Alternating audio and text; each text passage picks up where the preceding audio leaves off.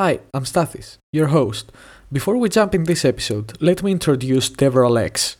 DevRelX is a hub for developer marketing and DevRel professionals. Stay home while DevRelX brings you rich content to boost your DevRel game. Access developer population insights, news, job openings, and more. Discover how to empower developers and grow communities at devrelx.com. Today's episode will start with a quote from our guest. What helps me get the best out of everybody and produce the best for developers is always keeping their needs and what they want prioritized.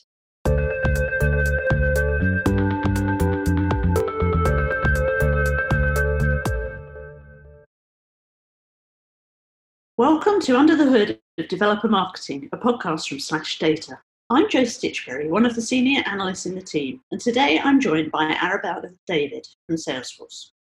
Arabella, we've not met before, so I'll give you a short description of my background and then ask you to tell me and the listeners about yourself. I was an early mobile developer in the days of Symbian, and then I worked for Nokia and Sony Ericsson. I moved into publishing and technical writing when I realised just how difficult it was as a developer to find good explanations of difficult subjects. And since then, I've worked with a number of teams in developer marketing as a writer and a product manager, designing portals and writing content to attract and retain developers. So perhaps, Arabella, could you tell us a little bit about your bio and your background, please? Okay, thank you, Jo. Thanks so much for having me on your podcast. I really appreciate it. Similar to you, I also did work for Nokia. So I've been in the developer marketing and developer relations industry for about 15 years now. Maybe a few years higher than 15 years. It's been a while. I think it's actually at this point closer to 20 years of experience in developer relations. I think the furthest back I can remember this kind of world was actually when I was in university. It's more of a cultural thing for me rather than diving into code, because what happened was I played a lot of Dungeons and Dragons. So my friend group was just really into gaming. And so what happened was we were doing some gaming, and then a lot of my friends were also into what was called the demo scene. I'm not sure, are you familiar with the demo scene? It's kind of a niche thing. Yeah, please do explain it, because although I'm familiar, I'm guessing that some of our listeners may not be. Okay, so it's a branch of computer culture, I guess, which is really concerned with having the best demos, as they call them, so like kind of visual or animated or music presentations within as small a file size as possible. Right, so it was actually a derivative of the cracker community, so the hacker community. They used to hack into games and put their own intros into the games that they hacked. So this is like ancient computer history, right? So this was the origin of kind of the cracker scene or the demo scene, because what happened was people got more into creating these incredibly elaborate, beautiful introductions to the cracked games rather than actually cracking the games themselves. So it kind of branched into its own, I guess I like to call it an art form. And people did it competitively, right? So like, what is the most compelling 2-minute demo that you can do with 4K, right? Or like these incredibly small file sizes, and how can you kind of make beautiful music, like with the restrictions of like chiptunes or whatever. So this whole aesthetic of like trying to get the most out of like very restrained chunks of code was just something.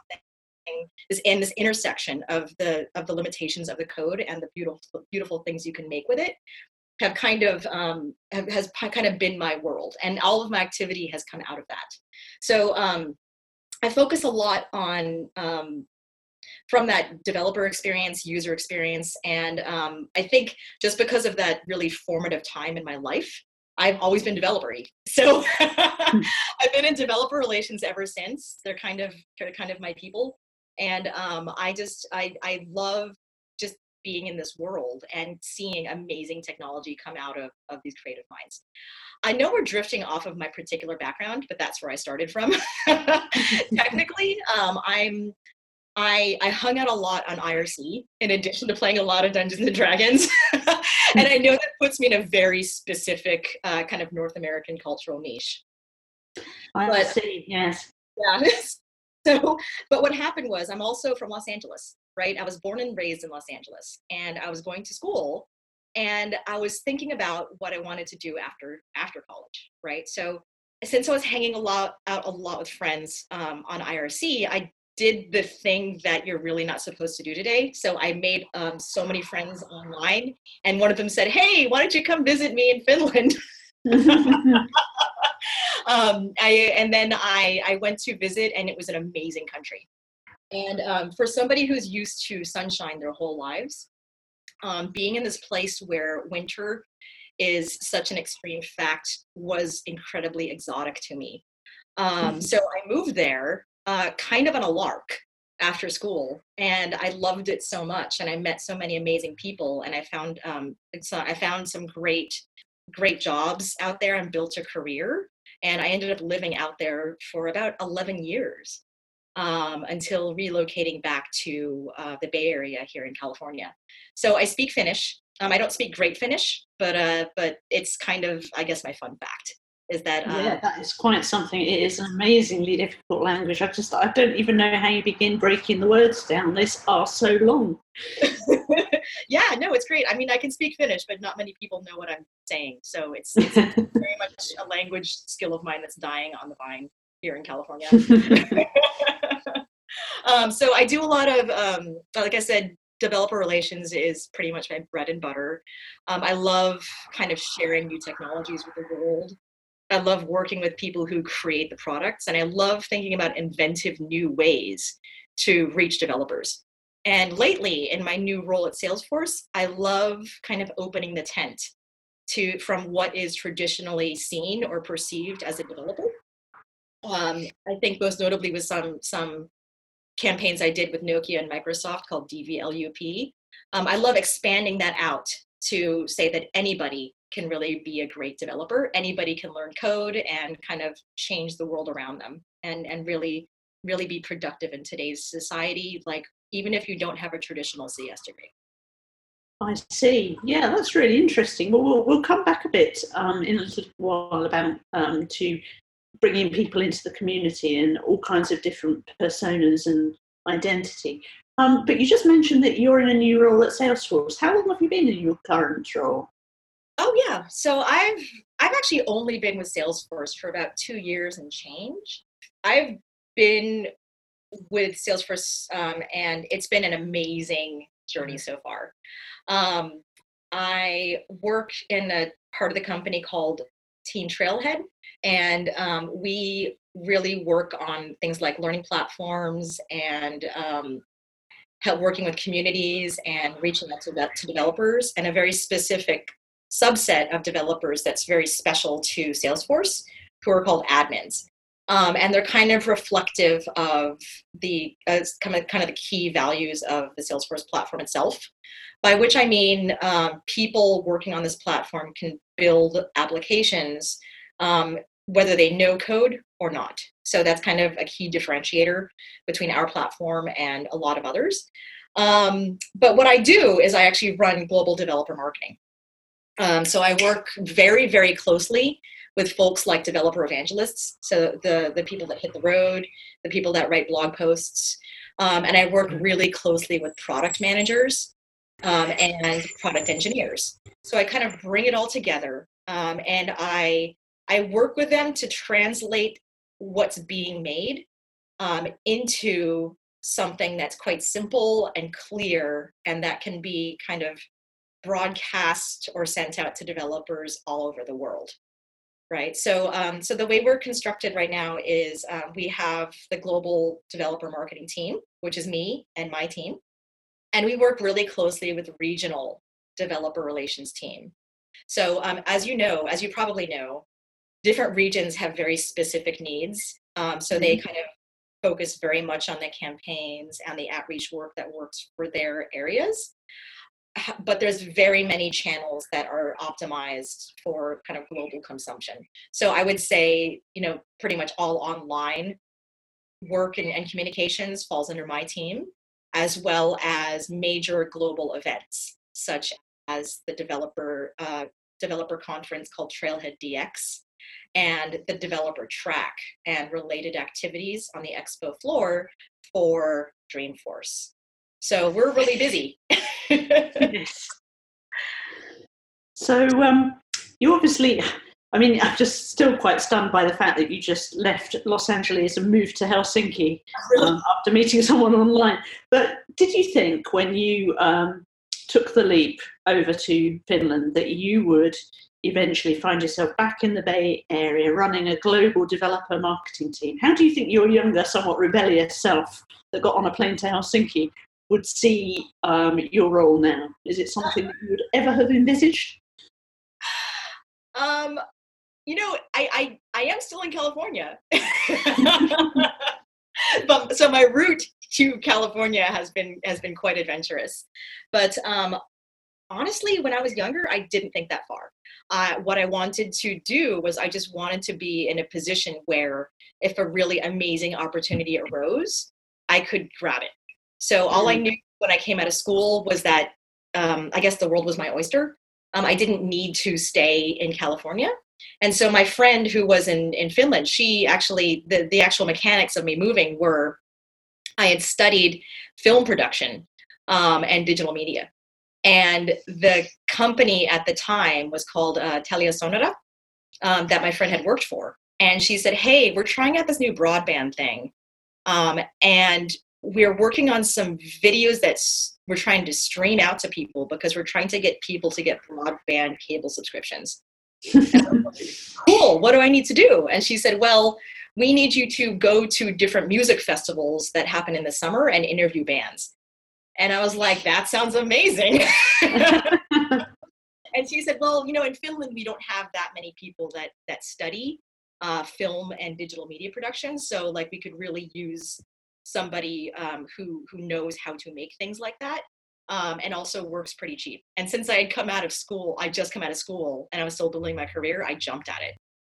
So that's actually a little bit more detailed about my background, which kind of helps shed some light. Yes, that puts that into perspective. So what would you, looking back now, what would your advice be to your younger self as a developer marketing expert and as somebody who's made the transition and lived for 11 years in Finland? What would be your advice? Oh geez. So I think maintaining curiosity about the world around you is something that it's a skill, and having that engagement with the people and the world around you helps you discover opportunities that you might otherwise miss. So this is kind of more global than just developer marketing and more, I guess, life advice. But in regards to, I'm trying to right now just drill it down into what that means for developer marketing. What helps me get the best out of everybody and produce the best for developers is always keeping their needs and what they want prioritized. So in terms of actual functional career work, as long as I keep that at the forefront and pair it with an emphasis on design and kind of user experience, I have always been happy with the results. So those are my kind of 2 points of advocacy. And I'm always very clear and direct with people that I work with. That's what I'm striving for in everything that we produce. I see. Yeah, I think people that are listening to this that are maybe thinking about developer marketing would find that really useful advice. I'm sure a lot of the listeners are, maybe not yet in the field, and maybe considering it. And I mean, you're not a software developer per se, although you've clearly had, with your demos, you've had quite a lot of experience of constrained systems and, a lot of the parameters. Do you think you need to be a developer and have a lot of developer experience to be effective in developer relations and marketing? No. So I think one key thing that helped me a lot further in my career was, while I was not a coder directly, there was a need for people who coded and people who were interested in these demos to talk to each other. So one thing that was super fun that I was organizing was called Assembly. And Assembly is this really cool thing they call it Hartwall Arena in Helsinki. Mm-hmm. And this was on my spare time, by the way. I wasn't actually paid for this, but this was just something that I was super interested in participating in because it was fun. Thousands of people that are in the demo scene actually brought their computers, and in the day they were massive towers plus monitors. They brought their computers to a hockey stadium and set them up on these big long tables, and then they had these competitions with each other where they would show off on these gigantic projector screens, right? They, in terms of logistics and production, they couldn't do it by themselves. They needed help. So in order to really, hang out with each other, to show off their skills to each other, there was this whole kind of world of infrastructure that was needed. So they needed people to help set up the tables before the events. And they needed people to help with passing out tickets and selling money and sitting on cash boxes and like helping the website. There was this whole world of things that need to happen before the event. That's where I kind of had naturally started applying my skills. And I had jumped in, when I was kind of seeing issues, I was just jumping on and helping. And that was my kind of learning path to events and also the developer world. So in a way, like that was a very, very long time ago. In a way, what I'm doing today in my career is extremely reminiscent of kind of those early days when we would have these massive demo scene parties in Helsinki. I don't know. I guess to wrap people's mind around it, it would be really similar to LAN parties. That might be something that's more accessible to people if they're not familiar with the demo scene. Yeah, I see. Yeah. In fact, I've mentioned this on the pod before. I think people that have listened to some of the earlier ones may remember. There was recently something else in Helsinki. It was the Quantum Game Jam, and lots of people that are interested in quantum computing got together somewhere in Helsinki where there's a Ferris wheel, and they all sat on the Ferris wheel and went round and round with their laptops writing code that used various quantum emulators to build the games upon, and then jumped in the sauna afterwards. Same kind of thing. It's just like getting like-minded individuals together and doing something a bit crazy, but building something wonderful out of it. Two things. So I think if it's the Ferris wheel that I'm thinking of, one of the pods, I guess, in the Ferris wheel is actually a sauna. Right. That way. Weird in a really delightful way. And then the other one is, this is a pure observation from my perspective, but I think one of the reasons that Finland has a really disproportionate number of successful game companies, it can be directly attributed to this culture of demo scene and of gaming. So the fact that for a lot of the Finnish tech culture, people are so open to social engagement with each other via gaming and online, that culture maps very well to the culture of making a game company, right? Mm-hmm. So I think just this is just my opinion on that, but I think those two things are very related to each other. And one thing that I found, as an aside, one thing that I found fascinating with Salesforce, and particularly with Team Trailhead, is that you can find a similar mapping. So with Team Trailhead, one of the things that we have in the community, which we call kind of the secret sauce, is that there is such a strong social component that we have with what we call the Trailblazer community and onboarding into the developer and admin ecosystem that we have here at Salesforce, and the demo scene that I had seen in my youth in Helsinki, and the direct development of a lot of successful game companies. So that kind of modality, I guess, is very present. And we're all people, and we want to hang out with other people that do similar things and make great stuff. So There we go. Yeah, that's a really interesting observation. I always wondered why, Nokia Engage, they were Nokia were the first to come up with such a highly specific gaming phone when nobody else was doing it. But that also explains a lot of that. And, I worked in the Engage team and I loved it dearly. And that ties a lot together now in my mind. Yeah. Right, I'm going to move on. You mentioned earlier, I said we'd come back to it, about encouraging people to develop depending on, it doesn't matter what your background is, you can be a developer. I really want to talk to you about diversity and identity. How do you encourage people to join your developer communities, particularly those that may be in a minority group? Yeah. So I think, like I said before, there's kind of a perception, right, that developers are. I don't want to be condescending towards this audience because this is the world I live in. But for people who aren't familiar with developers, you have like a pizza eating person, right, who like drinks a lot of Red Bull or whatever, and that is so patently not the case. Particularly these days, when literally anybody can be a developer. And I think with that kind of change, now that the internet is available to everybody and anybody can code, there's a lot of different ways for people to learn development, right? So one concrete thing that companies do, that Salesforce does, is we have this thing called Trailhead, which is a free online learning platform. And that's free and anybody can start using it. So it's really leveled the playing field by empowering anybody, no matter where they're coming from or kind of what they're doing currently, to learn on their own terms at their own pace. So we have a couple of amazing examples of people. So there's this one guy named Zach Otero, and he has been around in our community for a while. He was actually working in a meat processing factory, right? And he needed to support his family. And he thought, even though kind of it had been in his family for a while to be at this kind of job, he wanted to do things in a way where he could support his family more effectively.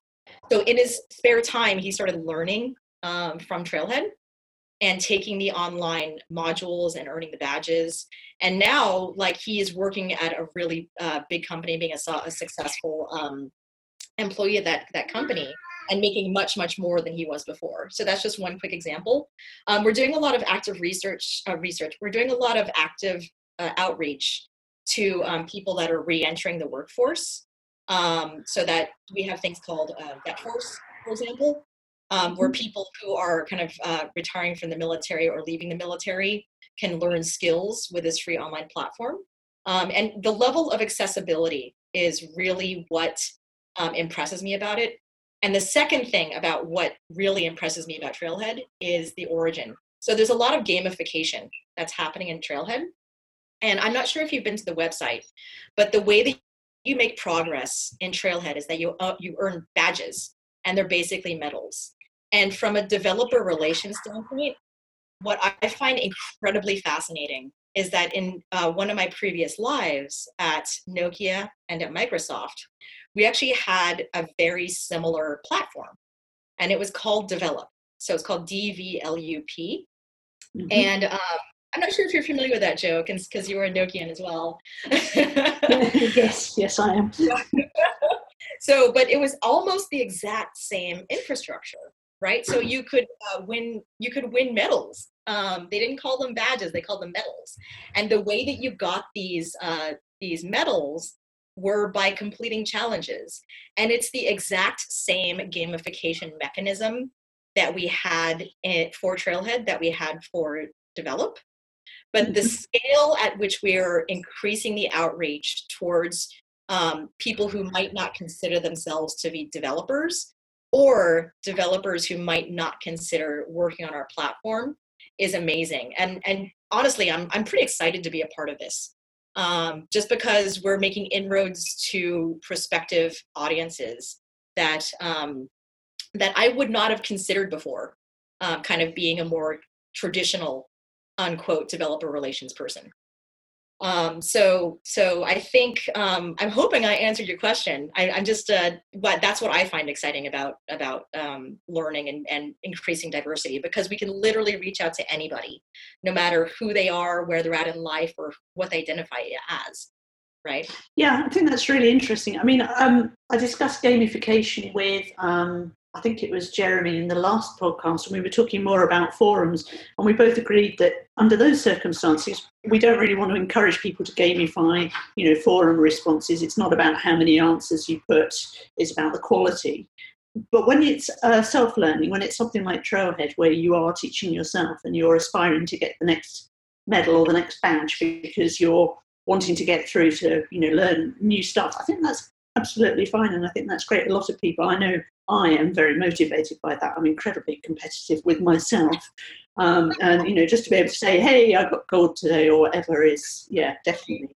Yeah, well, I think there's there's another really key part about diversity and inclusion that I neglected to mention, and I wanted to mention it now. It's what I'm calling, or we call in the company, the Trailblazer community.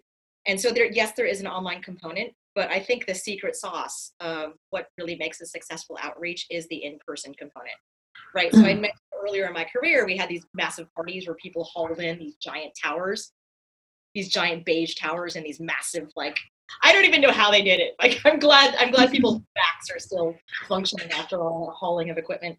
But the really important part is, like, we have the online component, and then we have the in-person component.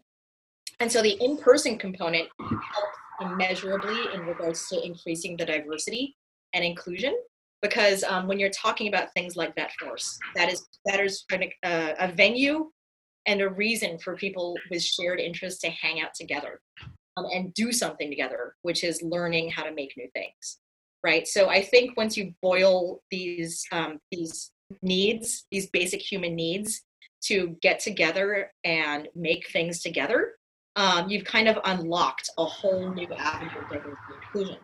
So a lot of our activities are based around that. So we have things called developer global gatherings for events. We have a lot of things with the Trailblazer community, and we have things called BAM, which is called Be a Multiplier, where we're teaching people how to kind of share or spin up their own local groups and learn things on Trailhead. Yeah, I think that's a really important thing, is just being able to get local. And this goes back to a point I was going to make, which is that having sort of bigger events that are worldwide is great if you have childcare for a week and you can travel. But if you're someone like me and, your time is limited, you've maybe only got 4 or 5 hours in a working day before you've got to pick up the children from school, and school holidays are limited and the conference happens to be in the middle of the week when school is on, how do you can't get to these things. And if you're not at these events, you miss out on building personal relationships with other developers and meeting the product managers and meeting and getting the content. So having a local group that meets on a Wednesday night when there is childcare available, or on a Saturday morning or whatever, that is a fantastic way to continue to build your skills without having to sacrifice, huge amounts of money or just be completely unable to do it. So I think, when we're talking about inclusivity, it's great for those that have the opportunity to travel and have the time, but we really need a lot more focus on those that don't have that, and maybe provide childcare at these events, or other ways to encourage it. Definitely. So I think that's the thing. We give a lot of empowerment to the local group leads themselves.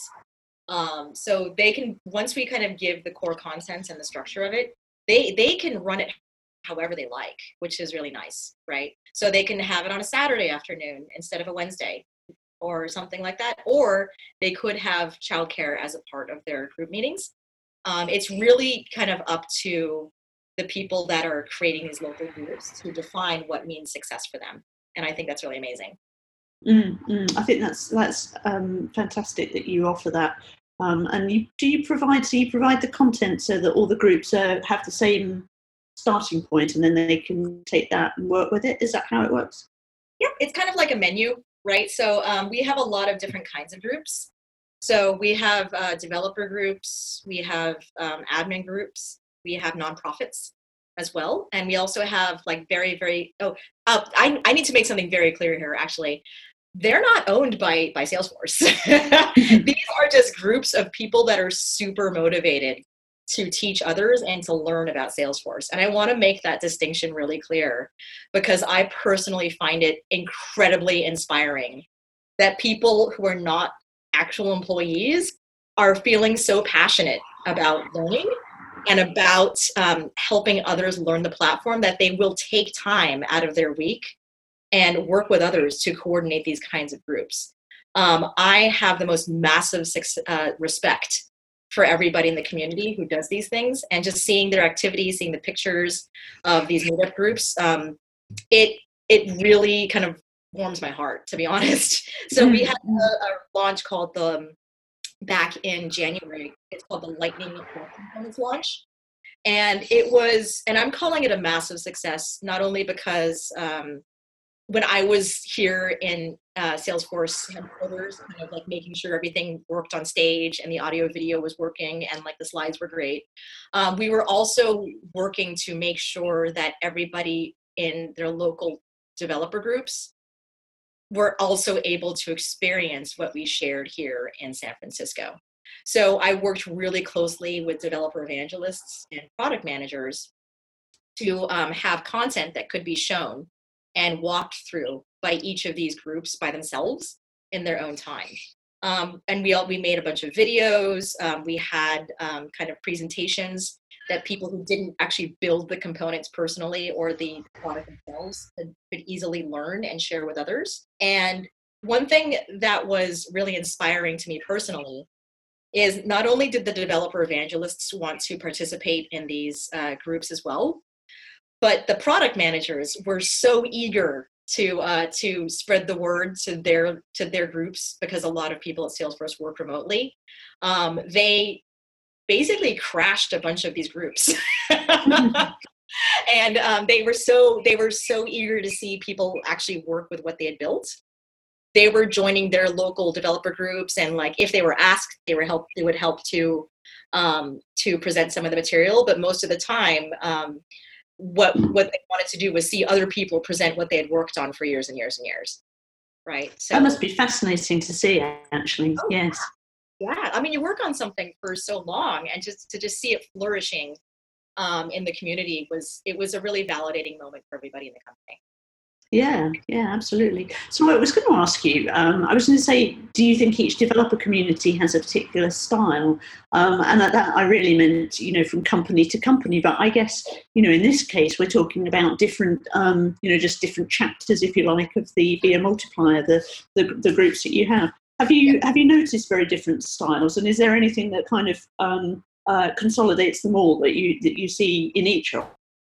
So I think I'll take a left turn here and talk about the scale of these groups, right? So we have, if you go to the Trailblazer community, you can see like a lot of different groups in the region.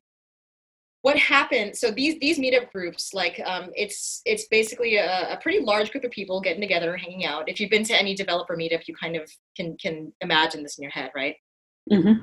One thing that happens is we have, I think about, I don't want to say numbers, but we have a bunch of these different groups that get together and they want to have bigger events for their own area and their own group, and just bring people together. And so one example that's really sticking out in my head right now, and it has a really amazing personality. So it's a community-generated group called Forcelandia.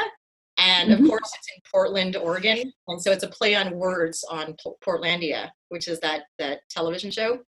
Mm-hmm. And their tagline for their particular conference, which is actually like a bunch of different user groups and different developers who are coming in from all over the regions. Their motto is APIs and IPAs. And it has like a super hipstery logo with like a little cross line and a circle around it. And I am so entertained by the way that they kind of have their own branding for their conference that's put on by this group of different groups. So there's a lot of that happening. So there's a series of these for our admin community called Dreamin'. So they're called Dream events. So it's like Southwest, Dreamolay, I think, is something that happens in Spain, which is kind of a larger developer conference that happens there. So just to be clear, these are all happening globally, right? Another one that's really fun is called London Calling, which is of course the play on the song by The Clash. It has its own kind of personality and look and feel and community branding. So I just love how everybody is so passionate about it. They just take it in their own direction, and kind of, it's fan art basically. Yes. So creative, it's so artistic. There's another thing I want to mention. If you look on Twitter and if you look online, there's a thing called Shirt Force, And what they do is they take concepts that are really popular with developers and they make kind of bespoke shirts that are really funny for other developers that work on Salesforce. So one example is they have one shirt that kind of looks like the AC/DC logo, and it says FDC instead of AC/DC. Another one was for our most recent Lightning Web Components launch. We had a hashtag that was called Code Goals. And because a lot of our personality for Trailhead has characters, they had made their own fan art, I guess, basically, of code goals, and they called it Code Goats. They had like the Matrix style ASCII goat as the art on the shirt. So it's just such a great, funny, witty developer community, and I love it. Yes, yeah, that's really coming across. It's great. It's really interesting to think that it's like the sun never sets on the Salesforce empire. It's just around the world there are people meeting and discussing it. It's true. That's why I'm looking forward to Trailhead DX, because they're all coming here. I get to say hi to them. Yeah, so tell us about that. Let's move on. Tell us about the conference. When is it and who's going? Oh, yeah. So it's our 4th annual developer conference for Salesforce, and it's called Trailhead DX. And it's starting on May 28th. So that's right around Memorial Day for the Americans that are listening here. And it's not really like most developer conferences. Like I've been kind of on the production side for many of them, especially as I've been with Nokia and Microsoft and Google. And I think it's really different because you'll see people from all walks of life attend the event. A big chunk of them have made kind of mid-career transitions and learned a lot of things from Trailhead. So you can definitely see those kinds of people walking around.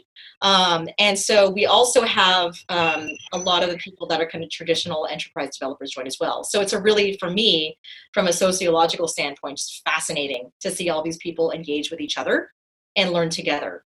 In terms of content, we have quite a lot of our content is straight from the horse's mouth, so to speak. So it's the people who actually make the products, sharing the latest about what developers can build with. So we have a lot of exciting news coming out from Salesforce to the developer community about things like Lightning Web Components. So I mentioned that we just launched that in January. We're really excited about to share our progress on that product since then. And we're also highlighting a lot of the work that we're doing together with the different product teams on the MuleSoft and Heroku areas as well. So even if people can't join in person, it's really good for folks to tune in, or at least keep an ear peeled on Twitter, where we're going to have a lot of announcements coming out. Okay, and what's your hashtag or account that people should be following? Oh yeah, so on Twitter we're Salesforce Devs. I know a lot of folks don't use Twitter these days. We're also on Facebook, so that's also Salesforce Developers. We're pretty boring when it comes to that branding. But we are also a Fortune 500 company, so we got to keep it legit. Yeah. And what about developer marketers? So, those that are in our audience, either those that are experienced or maybe those that are just starting to get interested in this area. What's happening at Trailhead DX for them? For developer marketers specifically, I think one thing that I find fascinating is the positioning and messaging and the work that goes into kind of our keynote activities, such as our opening keynote for the developer conference, which happens on day 1. And what I find fascinating about it is that we're really kind of laddering up really intelligent way. So I think one thing that has always been really important to me personally is being direct, right? So like we have an emphasis in our messaging and positioning of directness. So if we do have kind of a key value, we are very clear to back it up with actual proof points that developers can get their hands on pretty much immediately. And that's something that we strive for throughout all of our content. So I think that's going to be fascinating, kind of like that linkage between like what we're saying and how we're saying it and what we're delivering out to the community is something that would be great from a developer marketing perspective. From a straight marketing perspective, I recommend developer marketers or marketers in general attend the event or just check out the event because the branding is spectacular. I'm not sure if you've really seen this before for Salesforce, but we have kind of an amazing kind of metaphor, which is kind of this woodsy kind of Northern California exploratory design, I guess, kit. Mm-hmm. And in terms of branding, we also have these amazing characters. So like, we have Octocat and we have like the Snoo for Reddit. So we have kind of our own cast of characters that has been going over resoundingly well with the community at large. And so the three characters, I guess the three primary characters we have, we don't have nearly as many characters as on, say, for example, Game of Thrones, but we have a gang of them. Astronomical, they are kind of the lead character. So the pronouns for Astro is they. And so the representative character that we have for developers is actually Cody the bear. And so if you go to our website or if you see our social and you see kind of a bear that looks like a pear, that is kind of the developer character in like the Disney character sense. And so we also have for our admin community, we have a goat that is named Cloudy. And so those three characters, at least from a developer marketing perspective, I think are fascinating. Because developers love characters, as you can see from a lot of the other platforms that we've got going on and all of the other kind of engagements that we have. I think Samsung, if I recall correctly, also had like Artie to reflect Arctic. So from a developer marketing standpoint, it's really fascinating to see how much developer communities latch on to personifications or characterizations of their persona. I love it. That sounds really interesting. Yeah, I think I think a lot of people, I know I will be tuning in on May the 28th just to get a closer look at that kind of thing and see how you guys do it, because clearly you're really very, very successful in building an audience both at a macro level and a much smaller and larger level. So you've got all your bases covered. It's been fascinating talking to you, Arabella. Thank you so much. We haven't got round to all the questions that I was going to ask, but I think we'll have to get you on again. And if people are interested, we do have a chapter from a colleague of yours, or possibly an ex-colleague of yours now, from Salesforce, in the book Developer Marketing: The Essential Guide, which SlashData published back in September 2018. And I, having edited the book, I'm familiar with a lot of the things that you mentioned there. So there's more detail in the book, which people may be interested in checking out. So thank you very much, Arabella, and to our audience for listening to Under the Hood of Developer Marketing, the podcast devoted to developer marketing and relations. If you want to listen to other episodes, you can subscribe at developermarketingpodcast.com or follow us on Twitter at /DataHQ for regular updates. Thank you. Thank you.